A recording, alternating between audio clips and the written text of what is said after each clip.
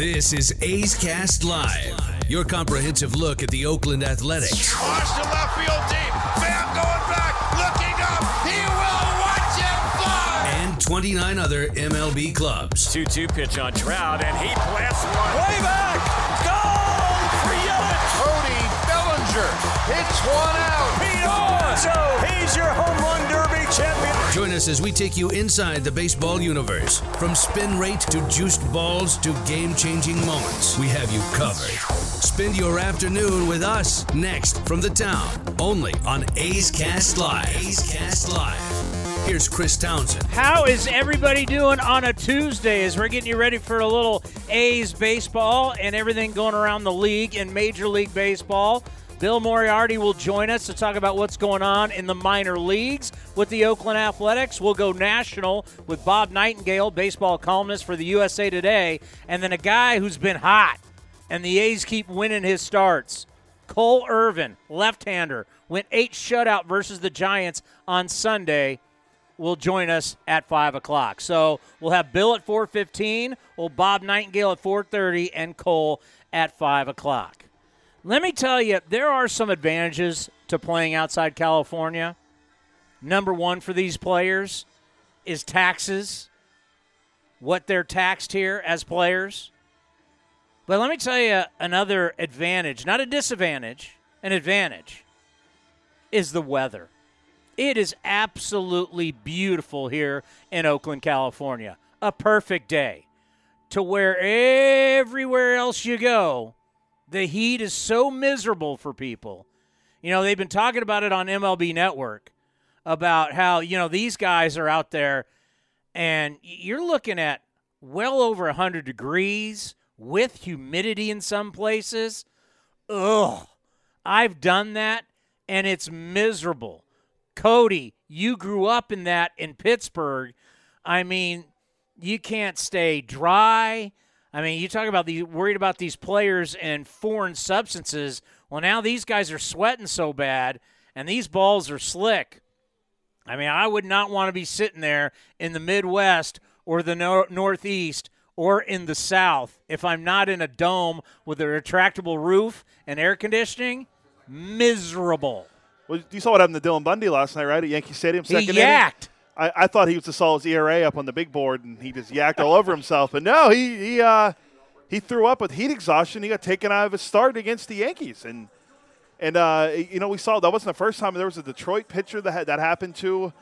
It's been pretty hot. I mean, Portland yesterday, I believe in Portland, Oregon, it was 115 degrees in Portland, Oregon. Did you see what happened to their streets? There were some streets that buckled. Yeah, I mean. Which I don't understand, like the asphalt's going to I'm not a street expert. Yeah. But there were streets that buckled in Portland, Oregon. You know what the weather is in Oakland right now? I'm looking at the Weather Channel I'm app. going to say 74. Close, 72 and sunny is what it says. That's why we spend a lot of money.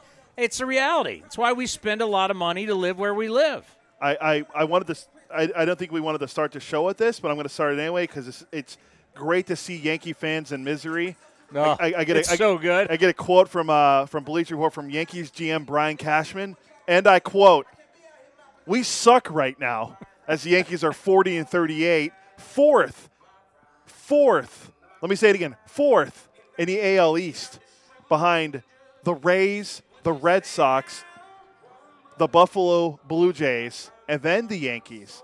Then there's 50 feet of crap, and then there's the victorious over the Houston Astros."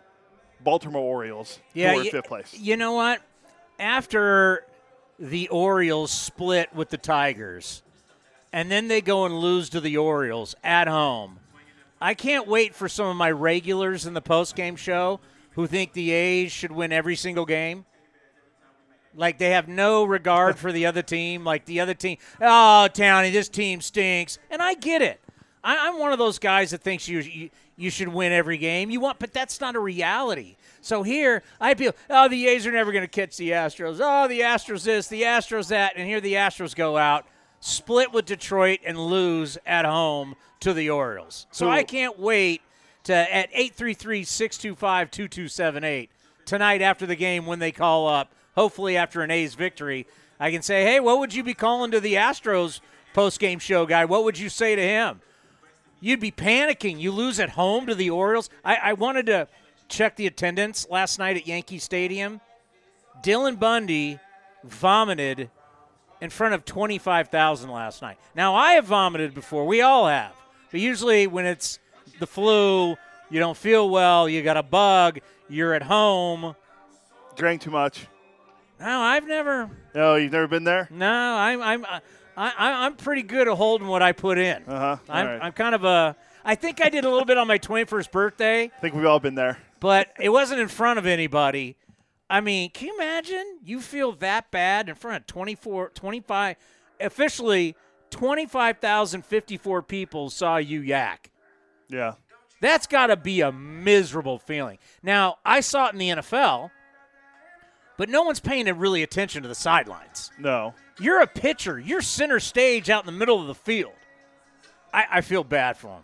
And I feel bad for his 6.78 ERA. Now, he was really good last year. Yeah, he was. He was Nolan Ryan for the Angels last year. Would you be willing – I mean, you'd have to give up nothing to get him. Sell. I'm not buying. Sell. Bring him to a team that's winning? No. Hey, he can give you innings? That old change of scenery? I thought that was going to be the case because how many former Orioles pitchers have we seen that happen with? I mean, Jake Arrieta is the best case where we saw Kevin Gausman's another guy. All these guys that they've taken in the first round that never did anything in Baltimore, and they go on to other places, and they've been great. Arrieta at the Cubs. Gausman's been great pitching for – he was, decent pitching for the Reds and the Braves, but he's been, outstanding for the Giants this year. He's actually pitching tonight, I believe, against the Dodgers. And then now we're seeing it kind of with – we saw it last year with Bundy, but then this year he's just been not to steal from what happened yesterday, he's been self-deprecating all over himself all year. So it's been a bad year for him than what happened yesterday. But the Angels did win that game. That's why Brian Cashman came out and said, we suck right now, to go back to that quote. And he said, we stink to the high heavens.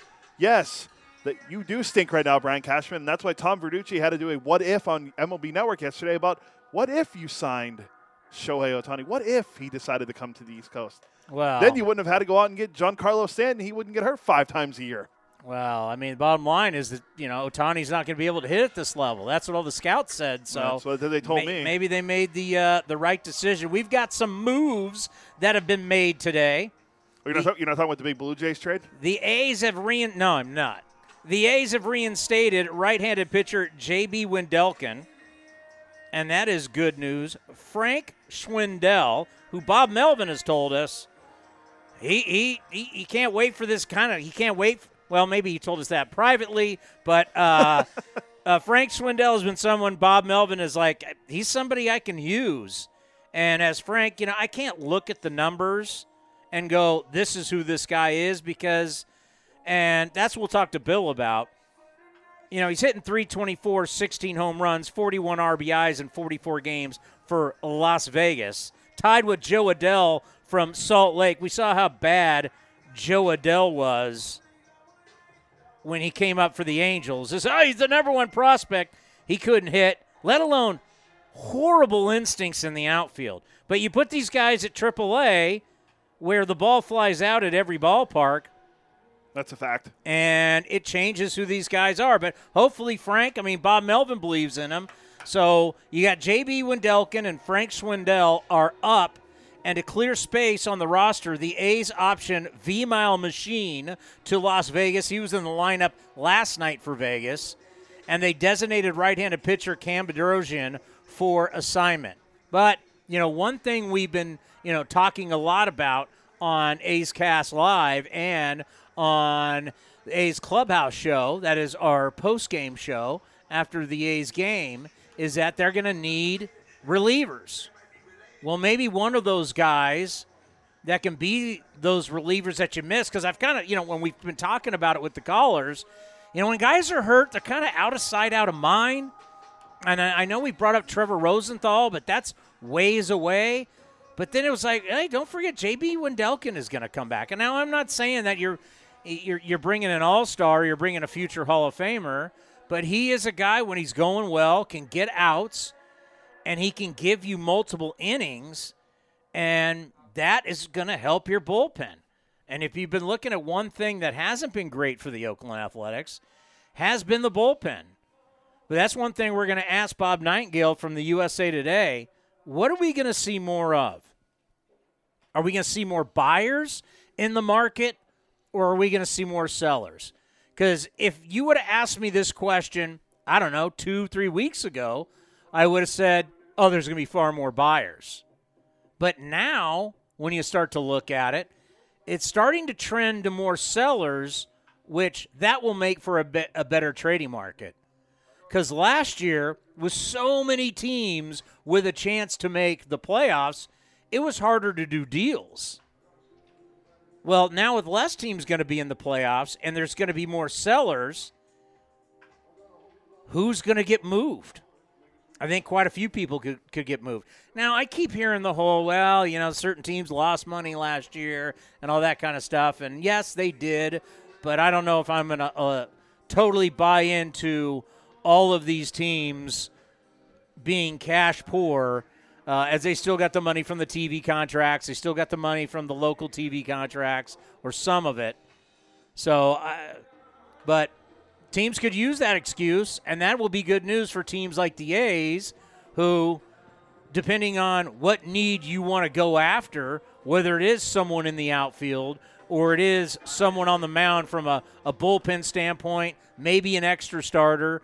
I mean, can you imagine adding another legit guy to Bassett and what Sean and I have been doing? Instead of having a real big two-man weapon, having a three-man weapon, if you had whoever this extra player is a starter to go along with what Bassett and Manaea have been doing, that'd be huge.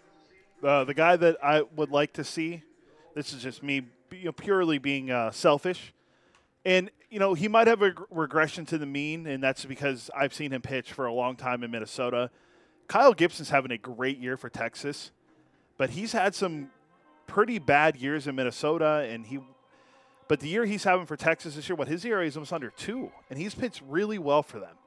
And he'd be a great guy to add to this rotation. If you can get him and maybe a John King, one of the relievers in the Rangers bullpen, to come along in a trade. What about Kennedy? Ian Kennedy, he's on a minor league deal. He's not making anything.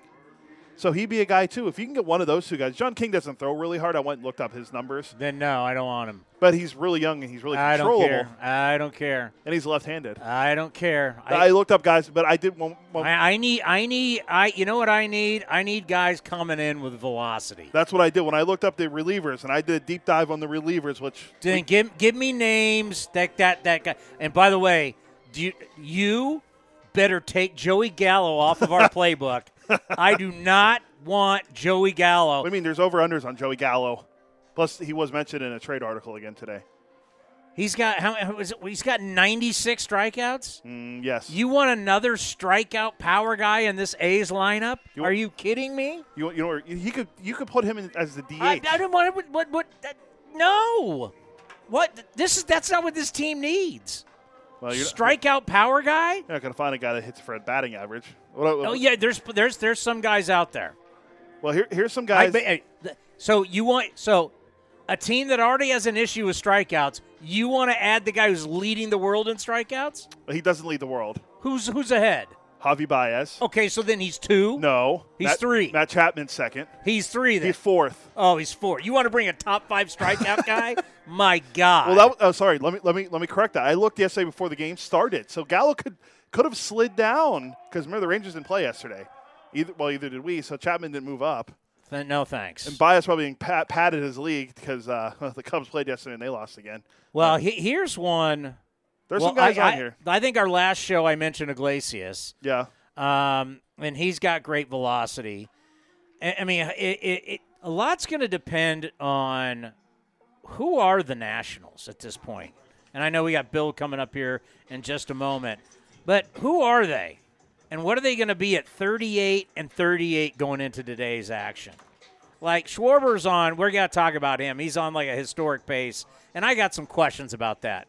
When you're linked to Barry Bonds and Sammy Sosa, I end up having some questions. He could be Hall of Famer. Who? Schwarber. When is Bonds and Sosa getting in? Well, I mean, I'm just saying, they got Hall of Fame numbers. When you're doing stuff that Bonds and Sosa did, I have to. I know we're testing people, but I definitely I've got to question that.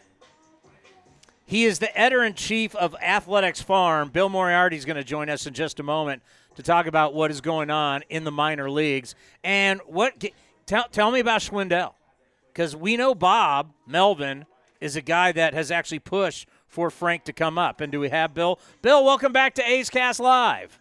Hey, how you doing? Well, we're doing well, and we know that Bob Melvin was saying, I want to see Schwindel up here. Well, Bob finally got his wishes. He's having a terrific year, but as we know, it's tough to judge the numbers in AAA. How good is he?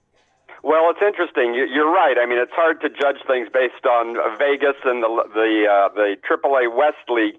But I will say this, Frank Schwindel was tied for the league lead in home runs. So even though there are a lot of home runs in that league, he's still hitting more than everybody else there except Joe Adele, who also has 16. And he was also tied for the league lead in RBIs. So he's been an incredibly productive hitter for Las Vegas.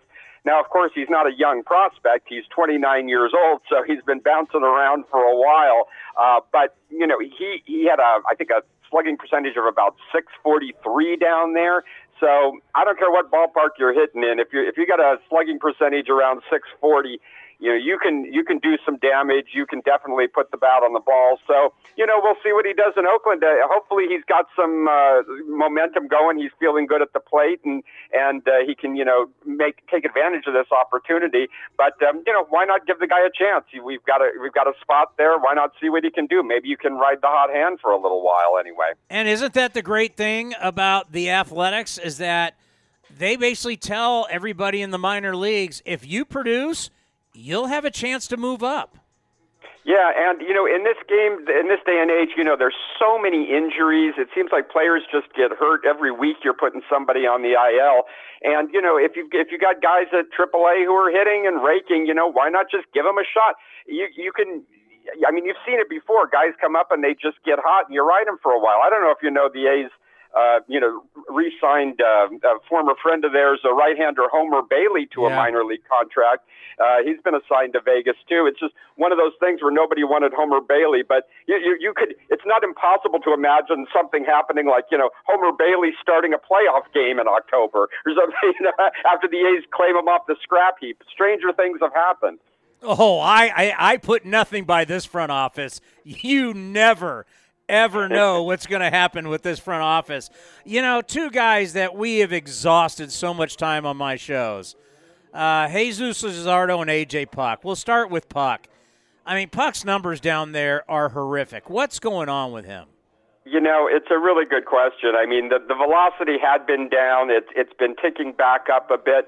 But, his last outing, fortunately, he pitched a clean inning. He's pitched one scoreless inning in relief. But his 3 outings before that, he gave up 4 home runs in the 3 outings, 1 in 2 of them, and then 2 home runs in 1 of them. So guys are just tagging the ball off him. So, I don't know if it's a matter of him just getting comfortable, getting back in the groove after all this surgery and injuries of throwing right and feeling comfortable and having his motion be right. But guys are definitely teeing off on him. You just have to hope that over time that he's, finds his way back into that groove. But he certainly hasn't seemed to do it yet. He's not looking like the kind of guy that could benefit the A's bullpen right now, like we'd all hope to see. That's for sure. And when Jesus Luzardo got sent down, I mentioned this, and I know it sounds crazy for a guy who you think could have ace potential, whatever. But to send a guy down to get right to a league that is not easy to pitch in, and I was like, this guy needs wins, and I don't mean wins as in the win column. He needs wins as in 1, 2, 3 innings, gaining confidence. And I was thinking about maybe let him go down to Double-A for a little bit, where he's not going to get hammered like he's going to get hammered in Triple-A. So, because it hasn't been that easy for Jesus down in Triple-A. Speak to that. No, it hasn't. You know, and the weird thing about him is, we've all watched him pitch well when he's really on, and he's so sharp and he has such great command. In his couple of appearances back down at Vegas, he really hasn't had that command. He's been walking guys. I think in his 2 appearances down there, each game, about half of his pitches were strikes and about half of them were balls. And that's not the typical Jesus Luzardo. You know, he's usually he knows where that ball is going. And to see him throwing that many balls down in AAA is a little concerning to me.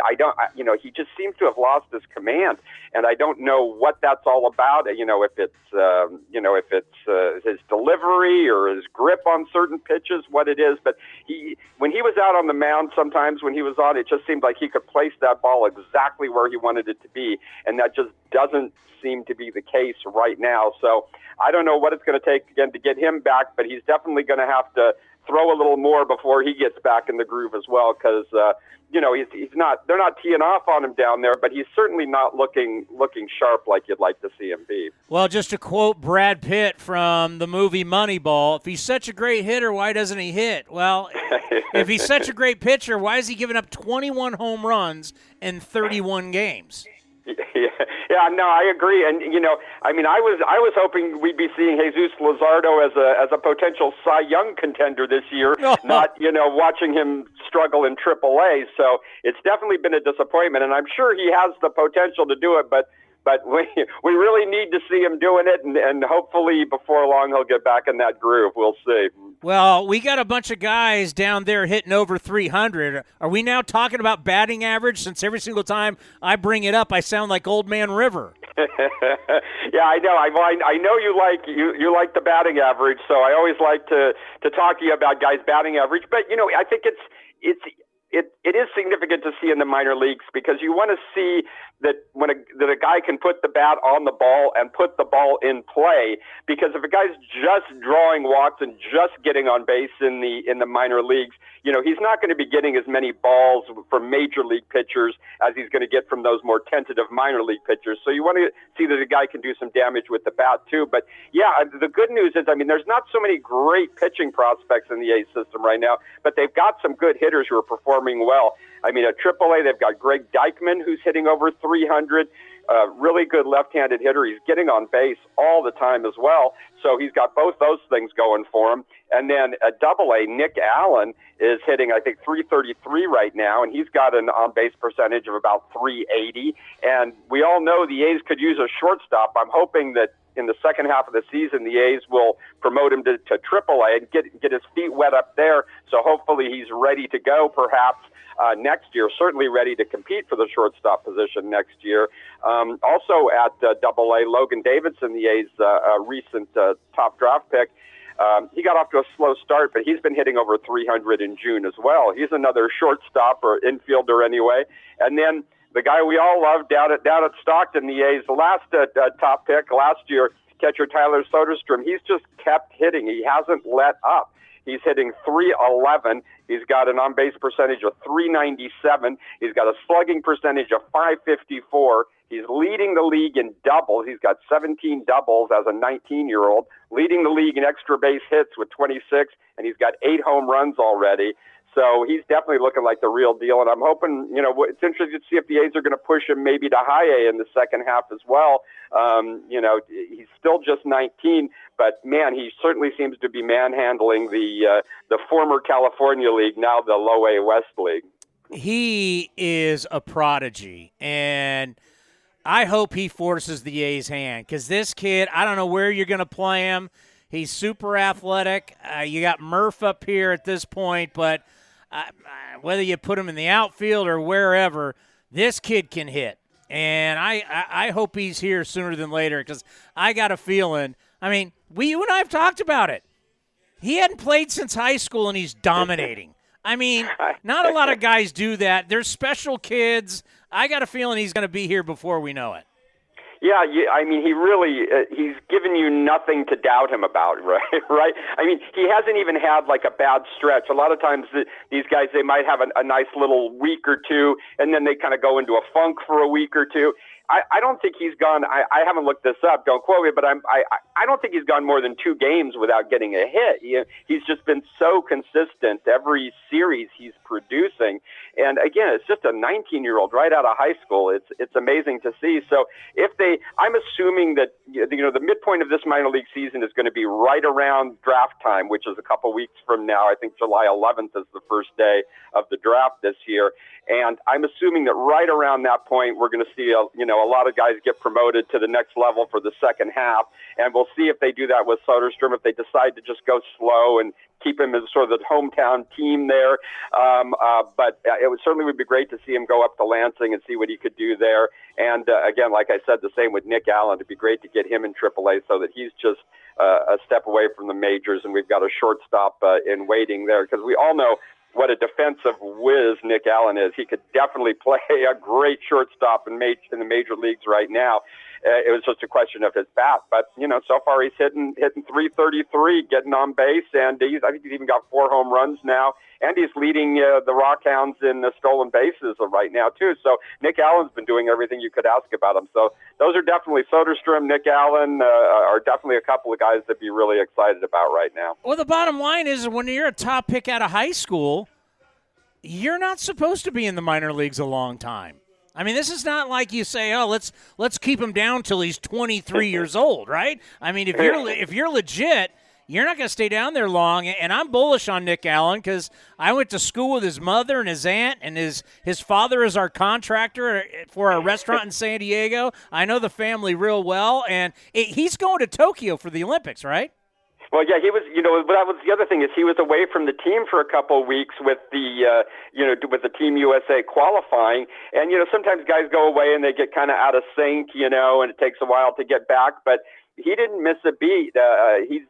He's leading the team in a number of categories, even though he was away from the team for a couple of weeks. So yeah, I mean, Nick Allen has just been another one that's been so consistent all year. But it's funny you mentioned, when you draft a kid out of high school, what you expect of him.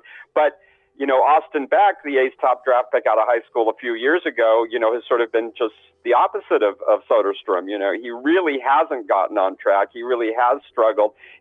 So to see Soderstrom doing that, it doesn't always happen with these guys this way. Sometimes it doesn't happen, and the A's have seen that with some of their past draft picks. So it's great to see it happening with Soderstrom right off the bat. Or your top draft pick becomes a Heisman Trophy winner and becomes the first overall pick for the Arizona Cardinals, so you never know. And speaking for Nick, and I know he played for Team USA, whatever level that was, but to now represent your country in a place like Tokyo, where I've been twice with the A's, and we know how Japanese baseball and the Japanese people love baseball.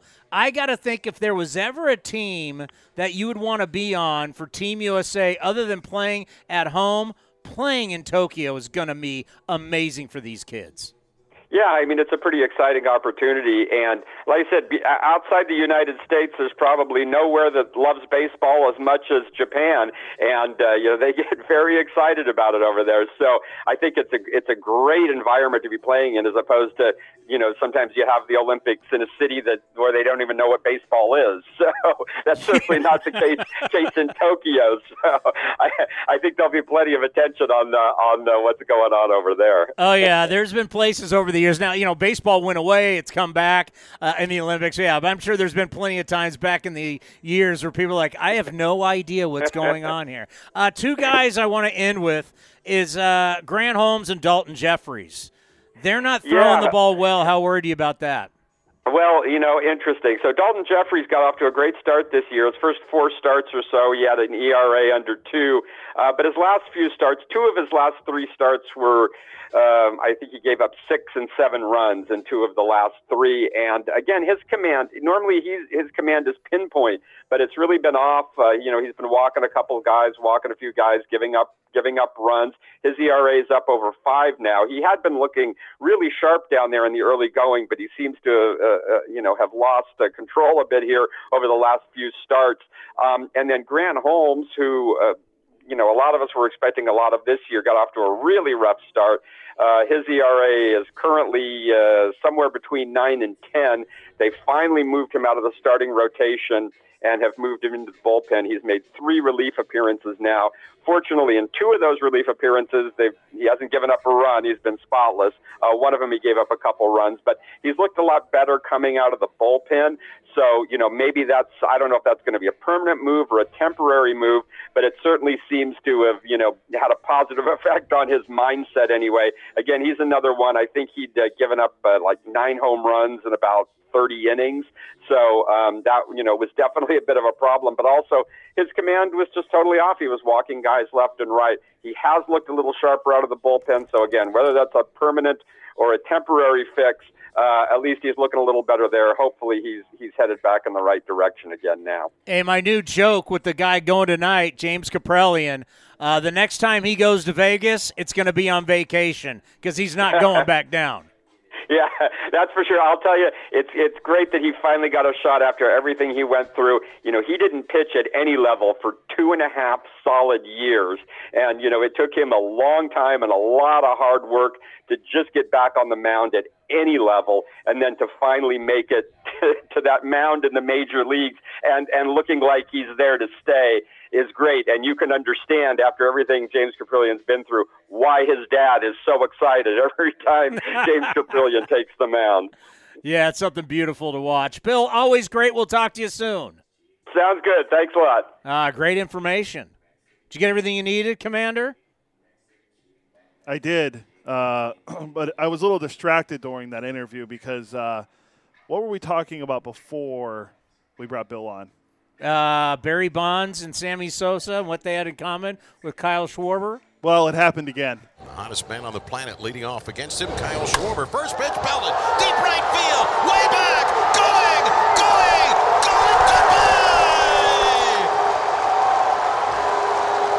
A first pitch fastball off the facing of the third deck down the right field line. Bang! Zoom goes Kyle Schwarber. His 7th leadoff home run of the year, is second in as many games in the 12th of his career. A standing ovation for Kyle Schwarber.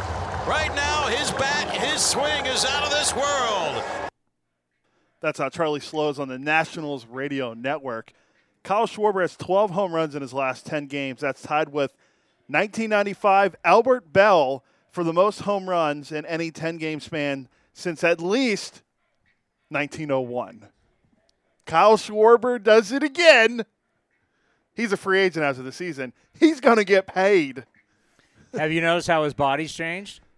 He's slimmed down. No, yeah. I don't know what the weight is. He's hitting leadoff, man. I don't know Brady Anderson's on the phone. And how did that? And what was that? He's seen more pitches. Looking at Schwarber's body, I don't know if there's we can check.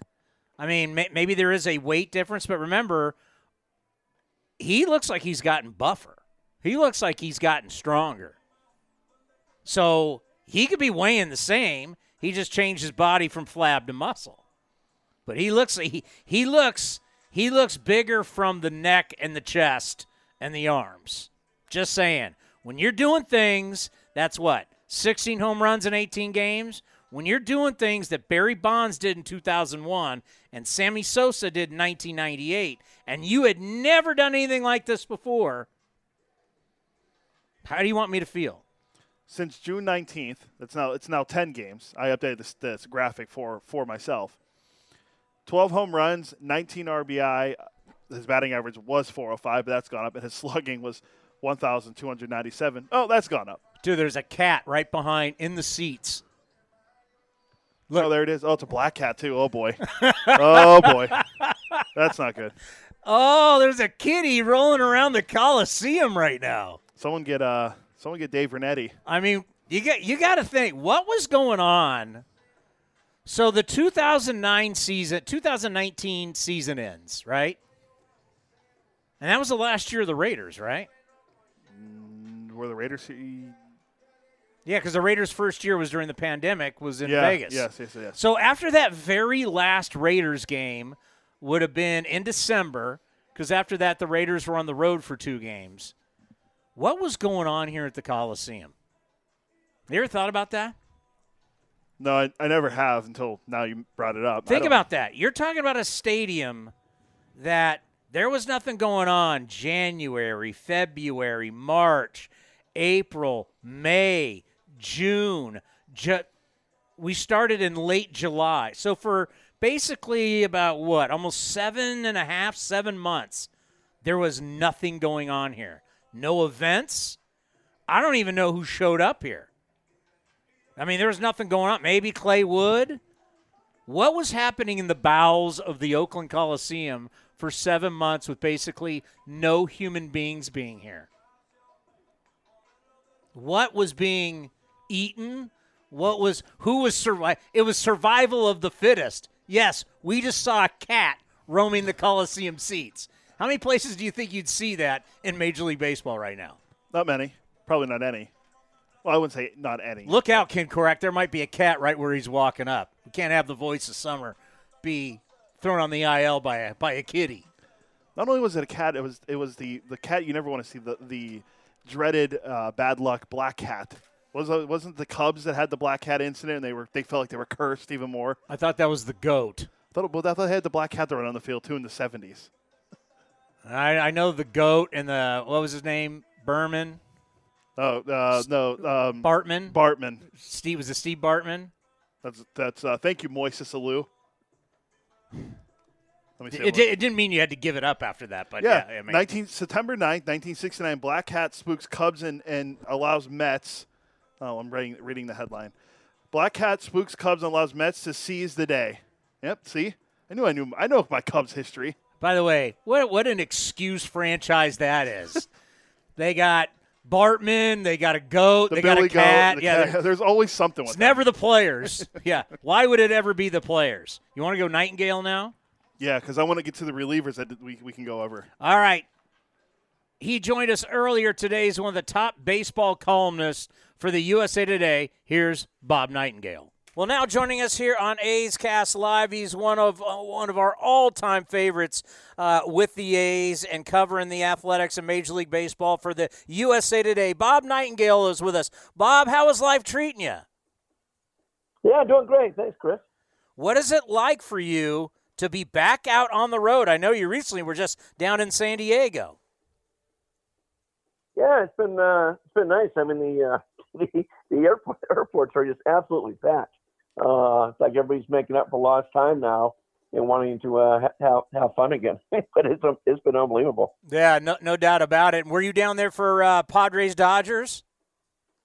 I was, yeah, all three of those games. Yep. Do you put that up there right now as the top rivalry in baseball?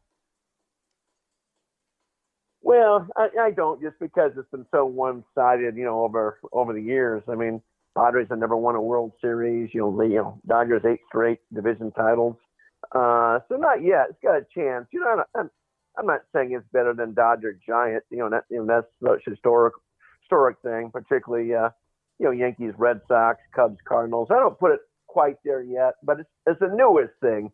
So it's fun to see. Well, yeah, I would agree. I mean, you're not going to match the history of all these other teams, especially teams that have been around forever, like Cardinals, Cubs, and you mentioned Yankees and Red Sox, Dodger, Giants. But as of right now, where we are, when you talk about the action in the ballpark, and like Fernando Tatis, and now they're wearing the big chain with the, you got a lot going on in that rival. It's become really fun. It's like so modern-day baseball of let the kids play.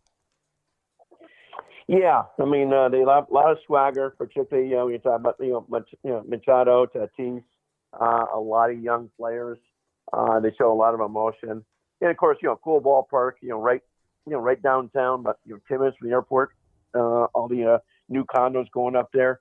So it is fun. And I think it's and these guys, like the one thing about the San Francisco Dodger rivalry is that people in LA, and they like San Francisco. People in LA like San Diego. And as much as people in San Francisco don't like LA, they're just sheer hatred between the people that live in San Diego toward LA. I mean, they won't even buy LA products. They want nothing to do with the city. They despise them. So that makes the rivalry good too. Well, that's a funny thing about big city versus little city when you talk. And I'm not saying St. Louis is a little city, but every year we'll go over to Sloan Park for the Cubs in spring training. And I remember I was in an Uber, and outside they're selling T-shirts, and they're just ripping St. Louis like they're just a bunch of hicks. And that, whether either one is good or either one is bad, there truly is just hatred between the Cardinals and the Cubs. There really is. And it's only like about a 4.5-hour train ride away. I think people in St. Louis used to, mock the Cubs because they can win. It was just a fun town to party in and go watch a game and drink beer and stuff like that. And they never, people in St. Louis never thought the Cubs fans took the game seriously. Where in St. Louis, I bet 90% of fans are keeping score and everything else. And they are serious fans. I mean, people frown on when they say this, but it's true. And those are the most diehard baseball fans in the country. Well, another great article you put out, USA Today, and talking about former big leaguer David Segui, talking about the whole spider tack and these new glues that they've established means that this is actually what's been going on in baseball with pitchers is worse than the steroid era. I went, wow, that's a big claim. Are you buying that? Well, the reason I buy what he says in the context, as David Segui said, that, hey, there's so many of us that were using steroids, but there was only one Barry Bonds. With everybody cheating among the pitchers, it's like the average strikeout rate was the same as, Nolan Ryan days. So everybody all of a sudden was Nolan Ryan or Randy Johnson. If those guys were using the stuff these guys are using today, they might have been striking out 25 guys again. Yeah, but, I think the thing we found out from our guy Jose Canseco, which Jose always seems to have some is right in some ways, is that it just wasn't the hitters using steroids. Bob, it was everybody in the game was using steroids. Not everybody, but a lot of people were, both pitchers and hitters. Oh, I agree. I think maybe 50% of baseball. Pitchers are using it too. More sluggers or hitters than pitchers, but pitchers were guilty as well. In this case, I think it might have been 85-90% of guys using stuff. It was just way out of control. So when we start looking towards the deadline and we look at the Oakland Athletics, obviously there's going to be a lot of teams looking for arms in the bullpen. Are we going to have more buyers than sellers, or as this thing starts to get closer to the deadline, we're starting to see more teams drop off? Are there going to be more sellers than we think? I think there'll be more sellers just because, now we're back to the 2019 rules where, you only have the 2 wild card teams. So a lot of teams will say, hey, you know what, we're not going to make it, let's sell off.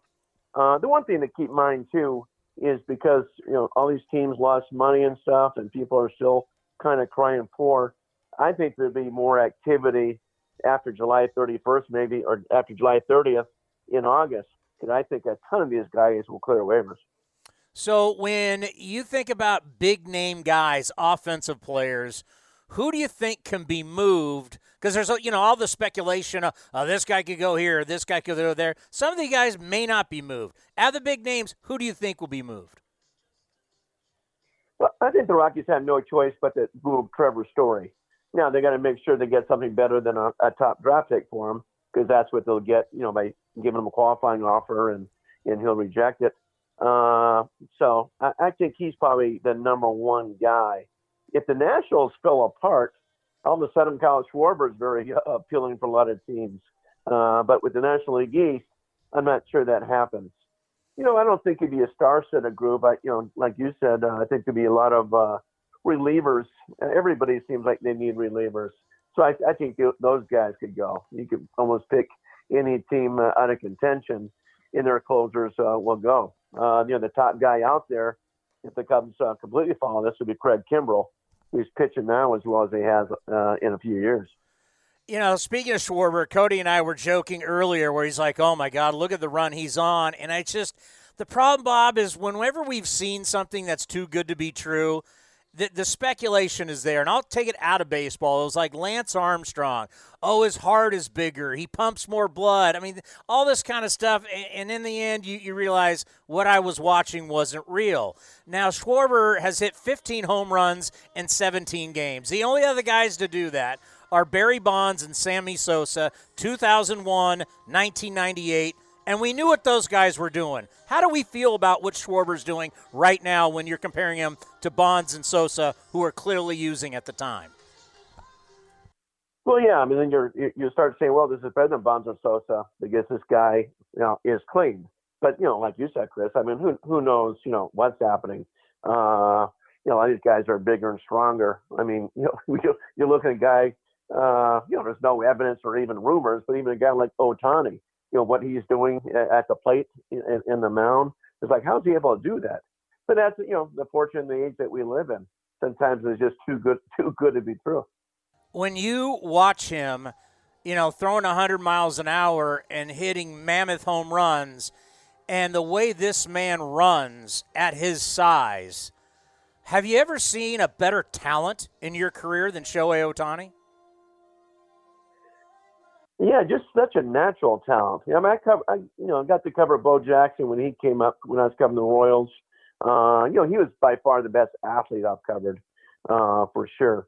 And but yeah, I mean, when you look at Ohtani, I mean, he's got more power than Mike Trout. He's certainly faster than Mike Trout, better outfielder than Mike Trout. We've said forever now that Mike Trout's the best player in baseball. So what he's doing both ways is stunning. I think at some point, I'm not sure if he can keep doing the pitching wise. Maybe just make him an everyday outfielder, maybe an everyday center fielder. But right now, I'm at the MVP race, MVP vote. He may be unanimous. What's so funny, Bob, is I was saying that a while ago because we get to see the Angels so much, and the way that they do their pitching staff around him, and it can be a six-man staff, and then sometimes they've even pushed him back. I'm like, what's the value of a guy that doesn't take the ball every 5 days and doesn't give you a lot of innings, and it causes you at times to give him days off, and really his best asset is being in the lineup every single day? Like, what do? We thought about maybe you move him to the bullpen. The one thing that I know, and tell me if you agree, if I'm Joe Madden, I'm seeing his main value is hitting every single day. Yeah, and I think it will come down to that, Chris. Certainly not this year, maybe not next year, but I think eventually it comes down. You want this guy in the lineup every day, and they've been running him out there. Let's see what happens to his body the second half of the season, whether fatigue starts to kick in or not. Obviously, still a young guy, but there's a lot of wear and tear. I can't say I can't see the reliever part because I don't know how you do it. I mean, you can't be in a game and then go to the bullpen and still warm up between innings. I don't know how that would work.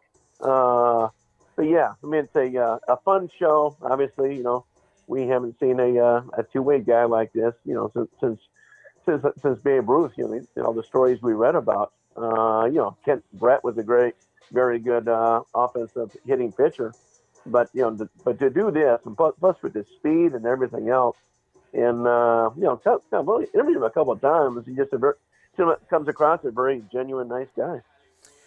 When I start thinking about Bo Jackson and knowing what he was as a football player, working for the Raiders, there were like these legendary stories, Bob, about how Al Davis would not tell anybody when the baseball season was over. Just this guy would show up for practice in the backfield going up against the number one defense, which was a Super Bowl winning defense, and this guy's running all over them, and they're like, who is this guy? And then they realize, oh, it's Bo Jackson. When you really look at what he could have been as a football player and what he could have been as a baseball player full time, I don't know if we've ever seen just a pure athlete as good as Bo Jackson. And we've talked to Mark Gubicza about it. Gooby's like, this guy did things. You got George Brett, one of the greatest players of all time, and George Brett will tell you, this guy did stuff we've never seen before. How good of a baseball player do you think Bo Jackson would have been if he wouldn't have got hurt and never played football?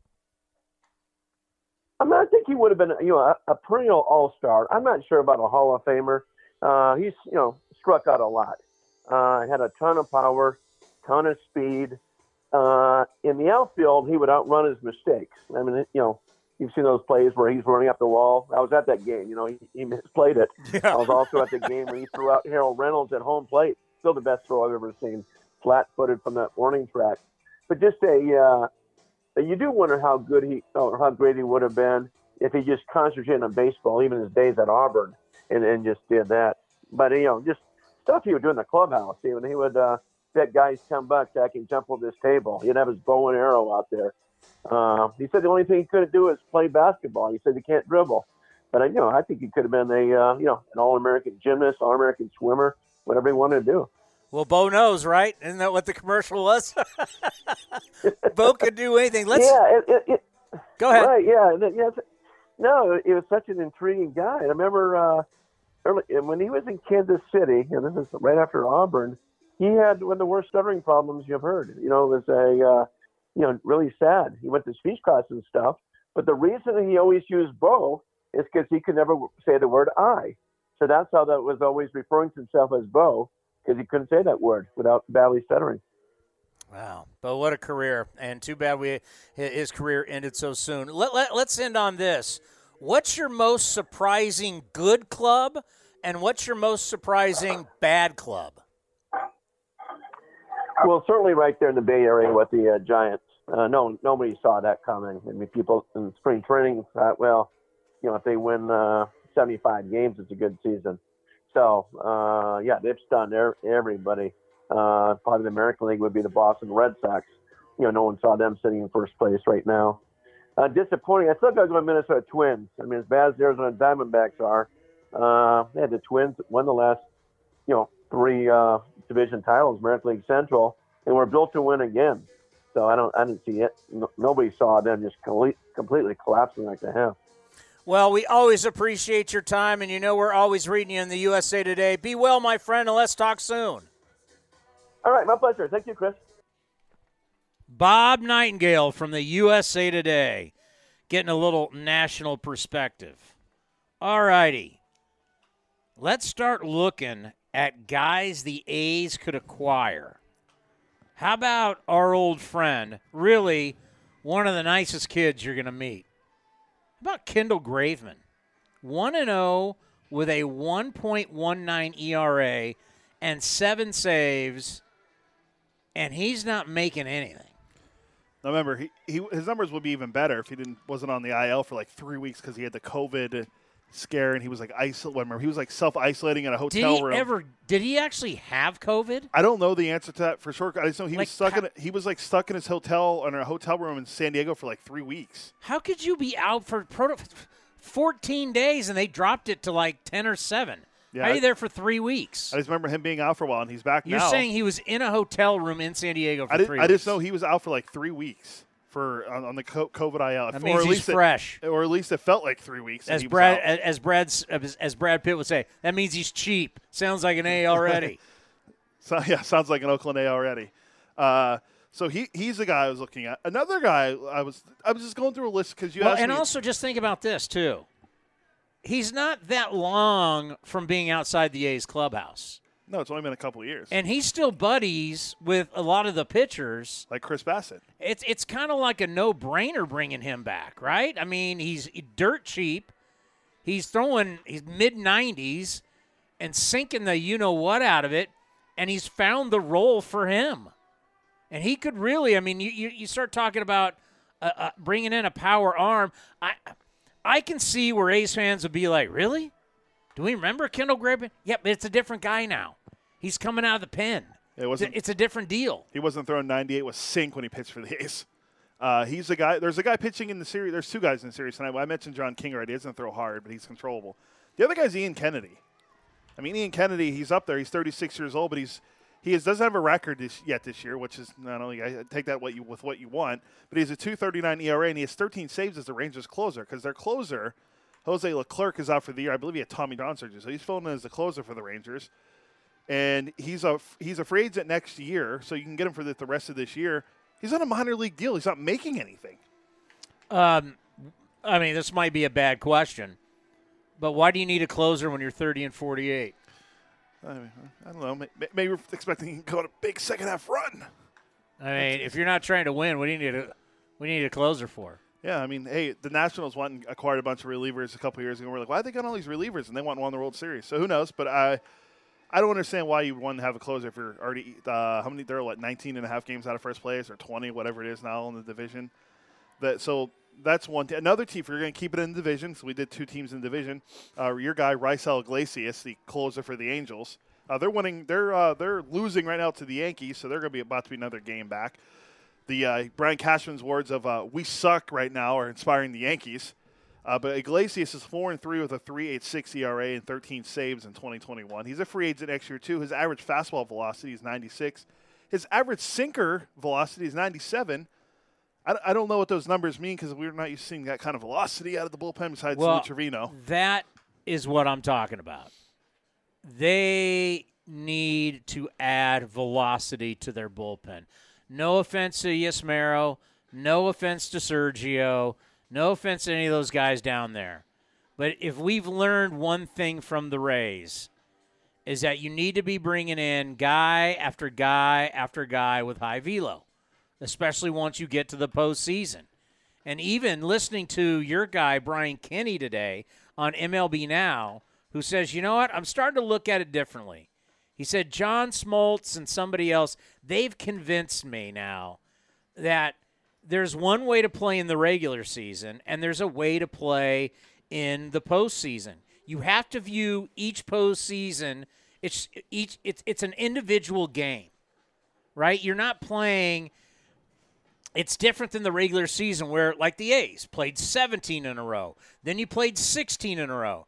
Here it's all about one game. And that's what the Rays have been very good at.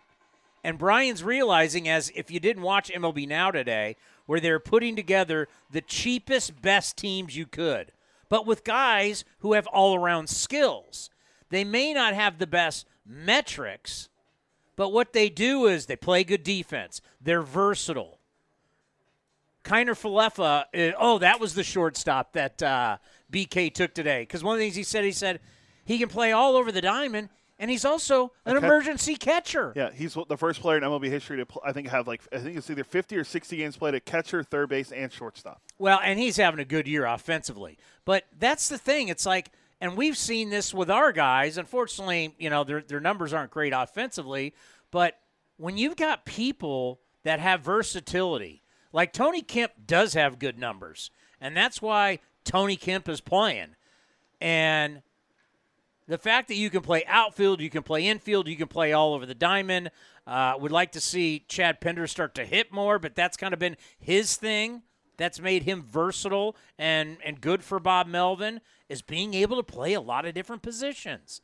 And that's something that BK was like, hey, listen, I understand when you get into the postseason, it's not always the big things. It can be the little things why you win. How's your base running? How's your defense? How's your versatility? Are you able to do little things as much as people around baseball? Wait, bunt? Yeah, maybe putting down a bunt, maybe hitting behind a runner, making sure you get a sac fly and you get, every run is so crucial. Being able to hit to the right side. And now with everybody shifting, the right side and the left side, depending on if you're a right or left-handed hitter, they're open all the time. So the little thing, as they said, kind of, and I hate to say this, but these guys that can really play, I'm not going to use the cliche. I'm going to say it this way. Guys that can really play the game and be productive players doing a lot of different things other than just hitting home runs and walking. When you start to factor in, how does the guy play defense? How does the guy throw from the outfield? Because you know what? Those are little things in the postseason that matter to where, we've built so many of these teams now just to grip it and rip it and hit as many home runs and walk as many times as you can. From what I'm taking from them, you're looking for a competitor. That's what you're looking for. Oh, don't tell me I'm looking for a complete – I'm looking for a baseball player. Yeah. So another couple guys before we get to Cole Irvin. My guy from the Nationals. Daniel Hudson. He's former Pirate Daniel Hudson, mind you. He's been pretty good. He's 4-1 with a 2.59 ERA this year. 35 strikeouts in 24 and a third innings. free agent in 2022. He is making $6 million this year, but it's going to be probably cut in half because we're going to be halfway through the season. He's having a nice year. A guy that's interesting to me is Taylor Rogers, not Tyler Rogers, who we saw over the weekend of the Giants. His brother Taylor of the Twins. He's 2-3 with a 2.53 ERA and 7 saves this year. He's not a free agent until 2023, but he's making $6 million this year. But he has an average fastball velocity of 96, so vastly Bring it down. Vastly different than his brother, who is a sidewinder, doesn't throw nearly as hard. A couple other guys, Daniel Bard, the great story from the Rockies. He throws really hard. He's their closer. Very high ERA, but he does have 10 saves. And he does pitch in Coors Field. Yeah, but he throws very hard. He throws 100. Yeah, I mean he's the story of the guy that was Nuke Lelouch, couldn't find the strike zone. Out of baseball for like 7 years, and he's back. Now he's back blowing Ched. Two other guys, Michael Fulmer of the Tigers, if you remember him, he just won on the 10-day IL. He used to be a starter for them.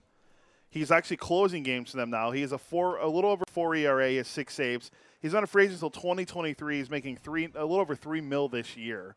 He's the guy. And then Hansel Robles, the former Angel, he throws almost 97. He's making only $2 million this year. He has an ERA of 3.63 and 7 saves for the Twins also. So the Twins have some guys in their bullpen that they're going to need to look to move besides Nelson Cruz in their lineup because, let's face it, they stink this year and they're underperforming. Coming up next, Cole Irvin right here on A's Cast Live. A's Cast Live continues from Rickey Henderson Field. Here's Chris Townsend.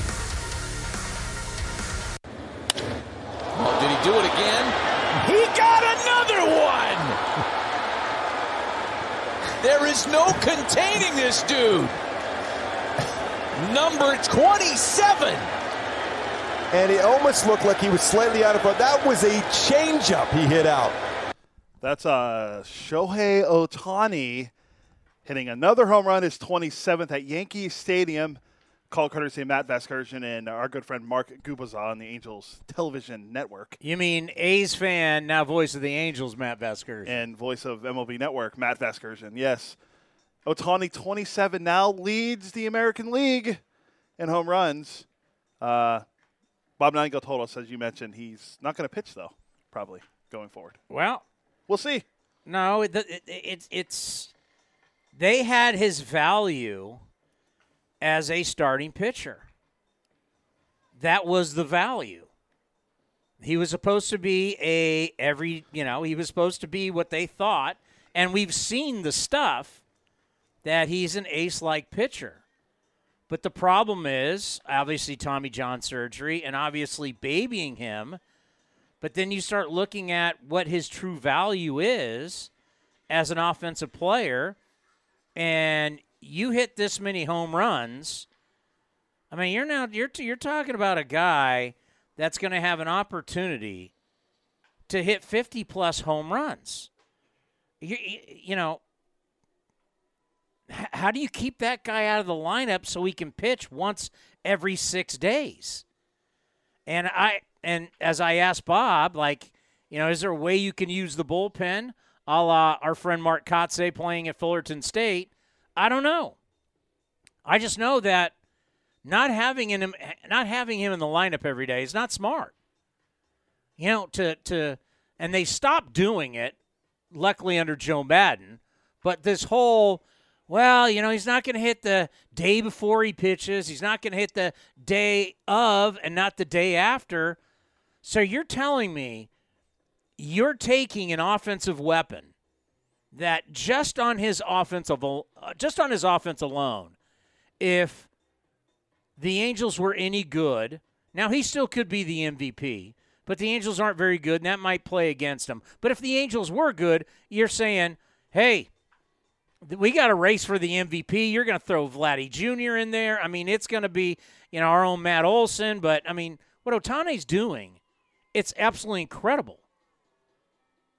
I mean, he's looking like a Hall of Fame offensive player. So where do you maximize his value as a franchise? Is there ever going to be a time that he can be a frontline guy? But I don't even know what a frontline guy is anymore, because a frontline guy in the postseason, everybody's so paranoid. Frontline guys are even getting pulled in the 5th inning. So am I going to say a guy in the postseason that goes 5 innings is more valuable than a guy that's going to get 4 to 5 at-bats and can hit 1 to 2 home runs or hit, a home run and an extra base hit and steal bases? I mean, he leads them in stolen bases. He truly is an all-around talent. Is that more important than throwing him out there once every 6 days? Not once every 5 days, once every 6 days. And we've seen him even be pushed back off of that.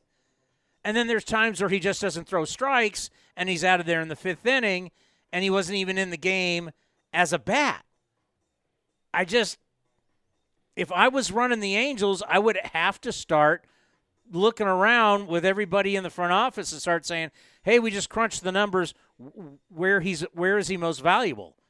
And it's very easy. Now, I don't want to help the Angels or whatever, but it's pretty simple.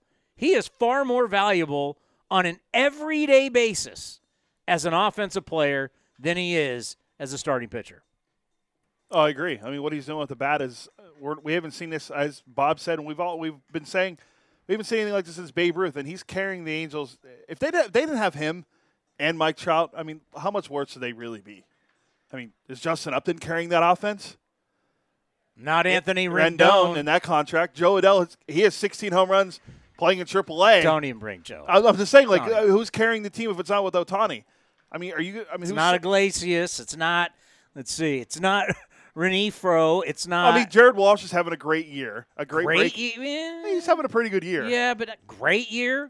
We're looking at great years. Shohei Ohtani's a great year. Yeah, Vladdy Jr.'s a great year. Yeah. Fernando Tatis Jr., great year. I mean, Walsh should have a very good year. I know we're going to get But we're seeing great years. And by the way, just looking at Ohtani, I mean, the dimension of him running, that's something that people don't. I mean, there's people saying he's faster than Trout.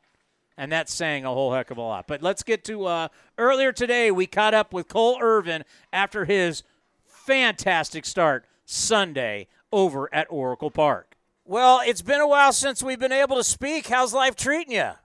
It is fantastic, obviously. Had an off day yesterday, so feel pretty good. Lou Trevino and I played a little golf and had some fun and just enjoyed the off day. Where'd you guys tee it up? Blackhawk over in I think San Ramon. Oh yeah, might be. Yeah, nice little course. Oh, nice. Yeah, the home of Billy Bean and Glenn Kuiper. You got a lot of A's who live out there. Yeah, I feel like a lot of the guys like to live over in that area. It's a lot quieter and it's a little less busy. Does a day off after you throw 8 innings of scoreless baseball striking out 8 feel a little bit better and teeing it up? Yeah, my drive was definitely impacted by that performance. I'll tell you that. I felt pretty good on the course, but more importantly, I felt good on the field too. That was obviously one of my better performances of my career, and that felt extremely good to just have under my belt. Always be able to reflect on. You know, the thing that I love about your game is pounding the strike zone, and that's what you do, and it just leads to so much success, how everything plays off your fastball. Just talk about your game plan when you go out there and you're filling up the strike zone. Well, I mean, I learned from a young age. I had coaches when I was younger tell me, the way you make it to the big leagues is if you throw strikes and you get outs, and you don't question how you get the out. You just throw strikes and you get outs. And at some point, my career, a couple coaches told me that, and that's just something I've always done. And so the ability to command the zone, when I got older, that became a little bit more of a topic of commanding the zone. What does that mean? Well, that means pitching in and using what you use best in throwing strikes with those pitches. And so, I just try to utilize my fastball, which is arguably my best pitch, because I command it so well to not only the glove side and arm side part of the plate, but also up and down. And then I have the sinker and changeup. That's just a great combo. And then threw a little bit of the slider yesterday, or slider the other day. So there was times where just everything kind of fell into sync. And I think I said this the other day, was I felt like in my last 3-4 outings, I've been so close to having this feeling. I know I've been searching for it. I've been trying to get back into a solid rhythm, like a little bit earlier in the season. And so I've been trying to search for a few things, and I feel like I found my stride again. I had a pitching coach in college who said to me, what is the best pitch in baseball for you? And I go, well, it's my fastball or it's my circle change. And he goes, no, dummy, strike one. Strike one is the best pitch and will ever be. Just talk about that. When you get 0-1, you get 1-2, you get 0-2, you're in that pitcher's count, how the percentages so play better for you. Yeah, I mean, it's a 300-point swing, up and down based on, 0-1 or 1-0. If you're behind the count, the batting average goes through the roof, and if you're 0-1, the favor, comes into your play as a pitcher. And so, and being able to execute on 1-1 counts, I feel like when you get behind, it's okay to, it's okay to get 1-1.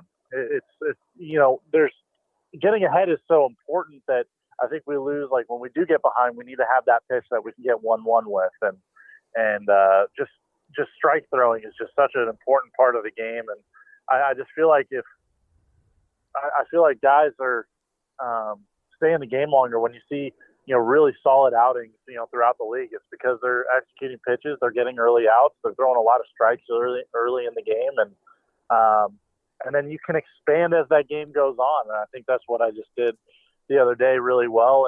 And Aramis and I really kind of stuck together on that in our pregame routine. I told him, I said, I trust you 100% with the Giants, and then because that's his former club, and then I also emphasized to him that I said I want to expand a little bit more later in the game. So I got some calls off the plate. The most notable one, the strikeout to Wade, it had to be a ball and a half off the plate, and I got that call just because I've been living in the zone for so long, and I knew I could expand. And he started giving me a little bit more of the corner later in that game, so I started to expand as far as he let me. Well, I'm glad you brought up Garcia because, the worst thing when we're watching it and you're seeing a guy who's not comfortable, he's constantly shaking off, catcher's got to come out, you're just thinking, oh, no, these guys aren't in sync. Just talk about what it's like when you do have that trust. As you mentioned, he played for them, but you guys are just vibing out there together to where you can just, as we talk about hitters, see ball, hit ball, you can just see sign throw ball as a pitcher. Yeah, I mean, ultimately, I got to remind myself that it is my game, and sometimes you got to get out of sync to find that new rhythm and get yourself further in the ball game. And there's times where you gotta have discussions with your catcher, and that's what Sean and Aramis do so well. Is they do so well of understanding what we like to do in certain counts, and we try not to be too predictable. There's times where I definitely can be, and that's where you see those a little bit bigger innings. And so for me, it's AG was just so on point with everything. He knew when I wanted to expand. He knew when I wanted to go up. And there was a couple times where he wanted out and I wanted in. But because it was the same fastball, I still kind of threw it to where I wanted to throw it. So I wasn't necessarily shaking him off. But there was just so many times where this season, just Sean and AG have been so good about just communicating with me about what they see, and I communicate with them with what I'm seeing as well.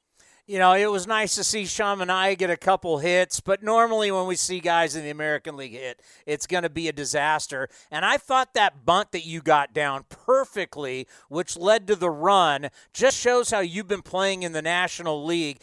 Talk about when you go up there, how you really can't help yourself. It doesn't always have to be a base hit. It can be a little small ball with that bunt. Yeah, I mean, I think the whole day kind of, for me, on the offensive side of the ball, really kind of exploded after the hard hit ground ball that I hit to the shortstop and ran hard down the line. I mean, I'm not necessarily fast and definitely not fast. I should say that. And but still had him make a throw because I ran hard down the line. And that's just baseball being baseball. If you put good contact on the ball and challenge somebody, good things might happen. And it just so happened that in that case it did. And I think maybe the hustle, the game of baseball rewarded me with the quality sack bunt, the first base side. And so, I just love being a baseball player. I think that's maybe the one thing I loved about being in the National League is that I can accomplish my entire game is be a full baseball player as opposed to just being a pitcher. And so it's just fun when I get to hit. And the coolest part about the whole outing the other day on the offensive side of the ball is being able to face my former closer, Jimmy Sherfy. When we were in college together at Oregon, he was our closer my freshman year, and he had this wipeout slider through 97, and to be able to sit in the box and experience that for myself, that was pretty cool. Do you ever think about, now you're not getting that many opportunities, but, a lot of times the pitcher's he's going to throw you a fastball first pitch, and he's going to get it over. You ever think about, I'm going to come out of my shoes here. I'm going to lift the leg a little bit. I'm going to try and get a little launch angle, and why not grip it and rip it? Do you ever think about that? Yeah, I mean, I had a fastball count in my face. It was like a 2-1 count, and I knew Sherfy was going to be throwing a fastball, and I swung out of my shoes and fouled it over Kate's head up in the stands, and I want to hit a home run, and actually I really wanted a home run against Sherfy. That was of all the people that I wanted to get it off of was my former teammate, just to have that on him, but. It's at the same time, I just love the full aspect of being a baseball player is, getting on base, being able to base run and tag and read where outfielders are, understanding they have good arms. Like, it's just the full flow of the game is just so fun to be a part of, and being on the base paths is definitely fun for me too. And I just love hitting, and there's just so much. I could talk about offense all day. I coach hitting in the off season. It's not foreign to me. I just enjoy being a ball player. Yeah, the guy going tonight, James Kaprielian, everything that he's been through, but we were told, hey, listen, when he's healthy, this guy is legit. And kind of like yourself, he's somebody that's constantly pounding the strike zone, challenging people, and we've seen in multiple games him get into trouble and him have the confidence to get out of trouble. I always talk about with guys who are young pitchers, they're either guys that are going out there to win or guys going out there to survive. James is the kind of guy for me that's going out there to win. Tell me what you've seen in the right-hander who's going tonight for your club. I'll tell you what. Cap is absolutely an incredible athlete and has incredible work ethic. There's nothing like it on this team in comparison to our starters. He's an absolute competitor and wants to win every night, like you said. And it's really fun it's very easy to root for the guy too, because he just works so hard. What's unique about him, and some similarities with myself, is like you said, mentioned, is his strike throwing ability. And I think, you think about the Pac-12 pitchers that are around the game, you see a lot of strike throwers out of those guys. And Coach Savage down at UCLA I'm sure probably put a good word in his head about, the ability to throw strikes and the importance of getting strike one and those 1-1 counts. And he's got better stuff than I do, without a doubt. And it's pretty cool to watch him fill up the zone with his stuff and have the confidence that you see every day he goes out there. And then when he does come off the mound and he's a little disappointed in outings, he's instantly looking for that opportunity to get better. It's incredible, and I love his work ethic. It rubs off on all of us. We all work, just as hard, and we try to match each other a lot of the time. And it's just, he brings a new level to the game, and I love it. Let's end on this. Come late August, September into October, we got so many Pac-12 guys on this team. So when college football starts and you got Bomel and Canner, Cal guys, you got Lowry and Piscotty or Stanford, Caps UCLA, you're Oregon. There's going to be a lot of fun between you guys in that clubhouse once we get this Pac-12 season going. Oh my gosh. You know what?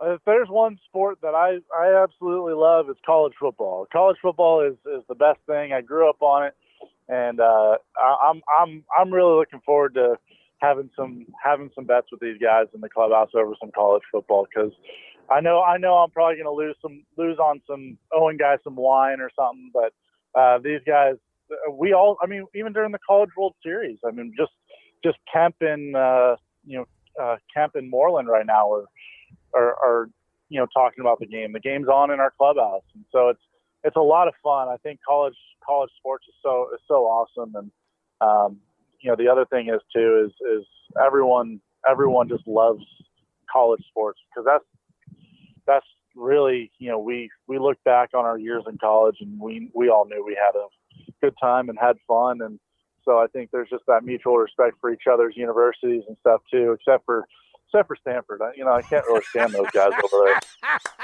Well, I'm looking at, hey, you guys had a good recruiting class, and your first game is going to be September 4th against Fresno State. I don't know, you might be winning some wine off these guys with your Ducks. Yeah, I'm hoping that the Ducks figure out. I don't know what we're doing at quarterback just yet, so that's my only question mark on our squad. I know we're going to have the offensive and defensive lines. We'll be locked in. Well, hey, it's always a treat to talk to you, and watching it twice get close to that CG, I think you're going to get one this year, but you've been throwing the ball great. Keep it up, and we can't wait to see you down on the field on Friday. Yeah, awesome. Can't wait to meet you in person, and thanks for having me on. We were tipped off by our good friend Kevin Franzen, another great San Jose State Spartan, now one of the broadcasters for the Philadelphia Phillies. When we acquired Cole with the Athletics, he immediately reached out to us and said, you got to get him on. He's a great interview. Franny has not always been right about a lot of things, but on this, I got to say, when you just start looking around the diamond, this has to be one of the best teams I've ever been able to interview with the A's. I mean, look around the diamond. Cole Irvin's great. Chris Bassett, phenomenal. Sean Manaea is good. Guys in the bullpen, your PSAC rival. Name that league again, just to let people know what that. The Pennsylvania State Athletic Conference. You guys are rivals. Lou's great. I think Mark Canna, Stephen Piscotty, Tony Kemp, Matt Olson, Matt Chapman. You go down the line. We've got a really good talking group. And not every team is like that, and that's fine. Not everybody's going to be a media darling. But I think, and you look at Bob Melvin, and you look at Scott Emerson.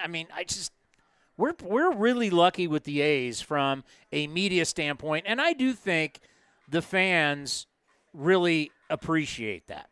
They appreciate good interviews from, their favorite players. I think there's no doubt about it. Yeah, we've been lucky to have a lot of guys that are, one, willing to do the interview, so that's been great, and they're good talkers. A guy that we first found out a couple years ago that's a really good interview is Seth Brown. When Seth Brown got first caught up, Skybolt. Yeah, there's been guys that have been really good, really good.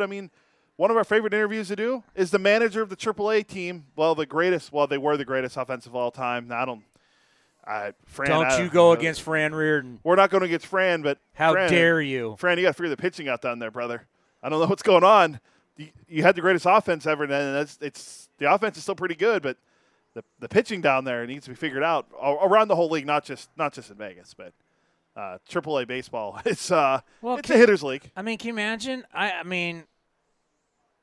right, I'm gonna look it up right here. Salt Lake City altitude.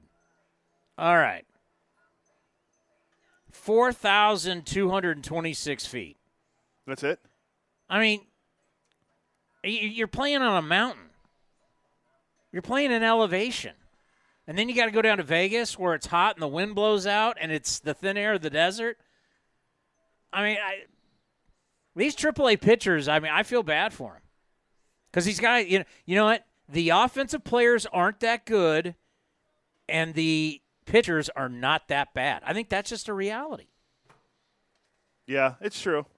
And they'll figure it out. I mean, I'd say it's still early, but it's not early. We're coming up to the All-Star break, so it's not early. All right, let's do a couple buying and selling before we get out of here. It's time for Buying or Selling. Sell.